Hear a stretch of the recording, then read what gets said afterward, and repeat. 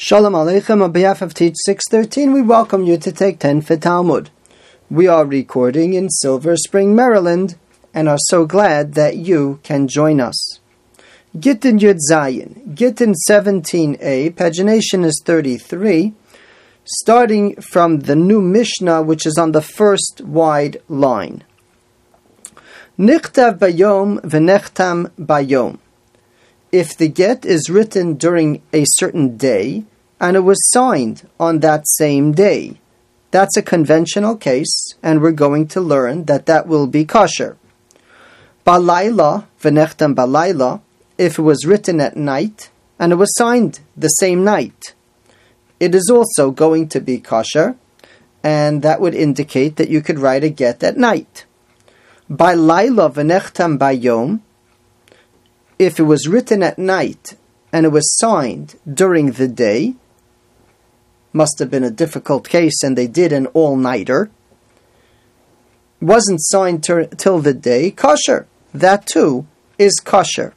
Because in all of these cases, the Hebrew calendar day that's written in the document is the same date on which it was signed and became finalized as a document.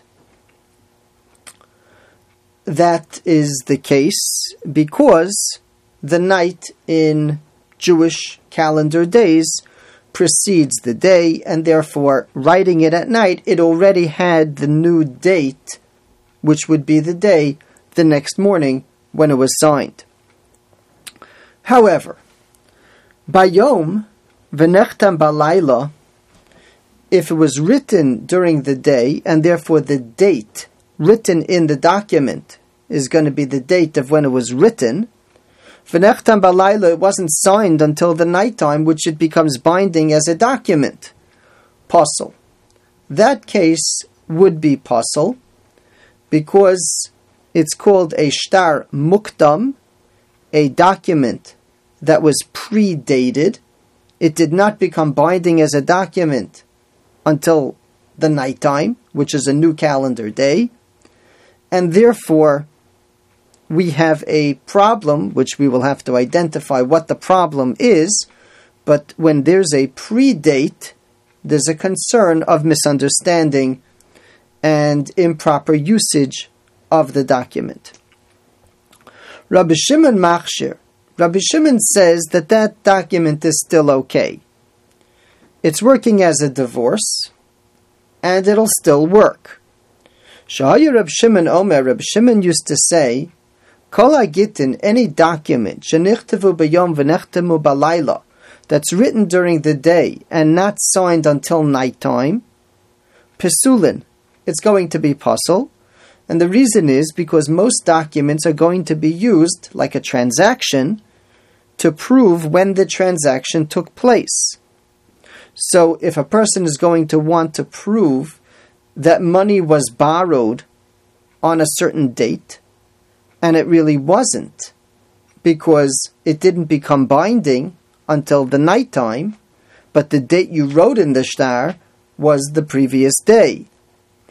The factor that we're concerned about is that any real estate that was sold between the 2 days is going to have the impression of still being subject to the lien of this document, when in reality, the transaction of the loan did not take place until the night, which is the next day, and these sales preceded the loan and would not be subject to the lien.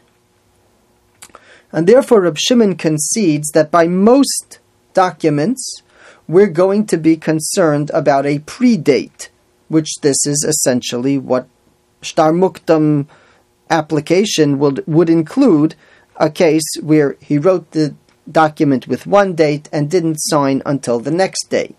Chutz migitei nashim, Reb Shimon says that when it comes to a get, divorce, we're not concerned.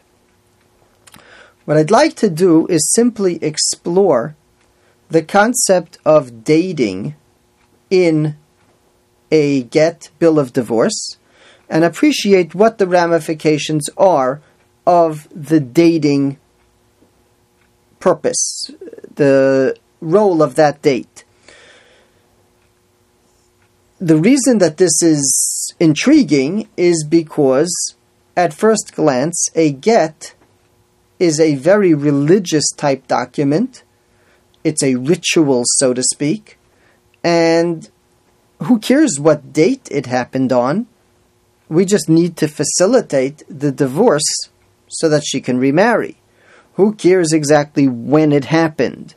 But we will see that when it happened was a significant concern. The Gemara tells us, Itmar, we learned. Mipnei ma tiknu zeman begittin. Why do we have the date in a get? In other words, like, who cares? It's not intended for collection. Either they're married or they're divorced. What difference does it make when they got divorced? Rabbi Yochanan said, Mishum basa choso. We're worried about a case described as a niece. Now, that's the expression, but it's a lot more far-reaching than that. The concept of Rabbi Yochanan is that we're concerned that the woman might act immorally, she'll be with another man, and then the husband would write a document of divorce, and without a date in that document, she could give the impression that she was already divorced before the affair. That would affect, in the time of the Beis HaMikdash, capital punishment issues, and in our time, that would affect Yuchsin. What happens if she has a child from this other man, and then claims, what are you talking about? I was divorced all along. And therefore, a date is required in a get. The reason Rabbi Yochanan describes it in the case of a niece, because that's where you really see the impact of this concern.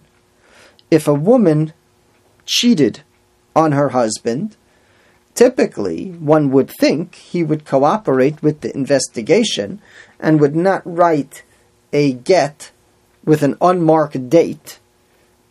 But in the case of a niece, meaning a family relative that he's married to, and that's like the closest relative that we can come up with that he's actually permitted to marry, he might actually set the stage for her to be able to exonerate herself, because even though she cheated, it doesn't turn to hate because it's his relative and he doesn't want to see her prosecuted, and therefore he might actually set the stage for a get that's either unmarked or improperly dated.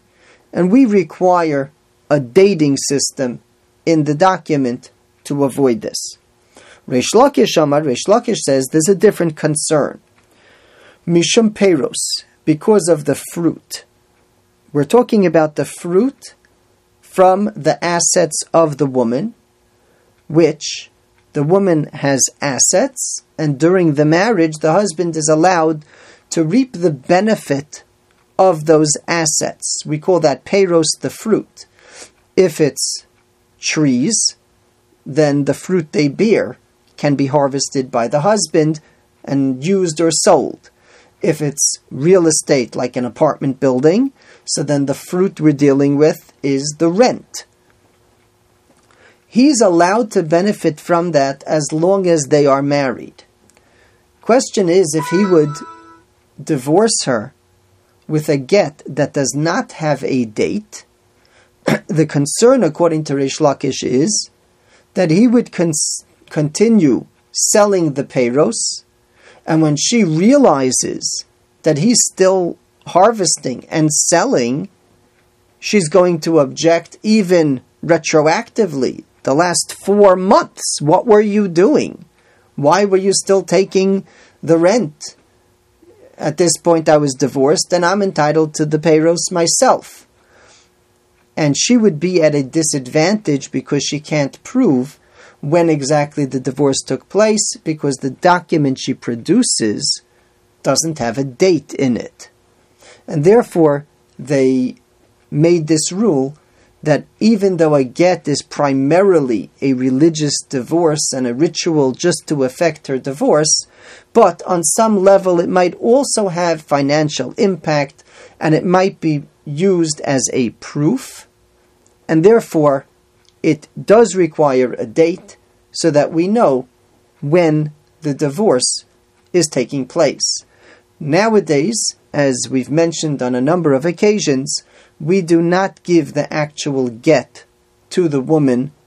Instead, the get is held by the Beis Din.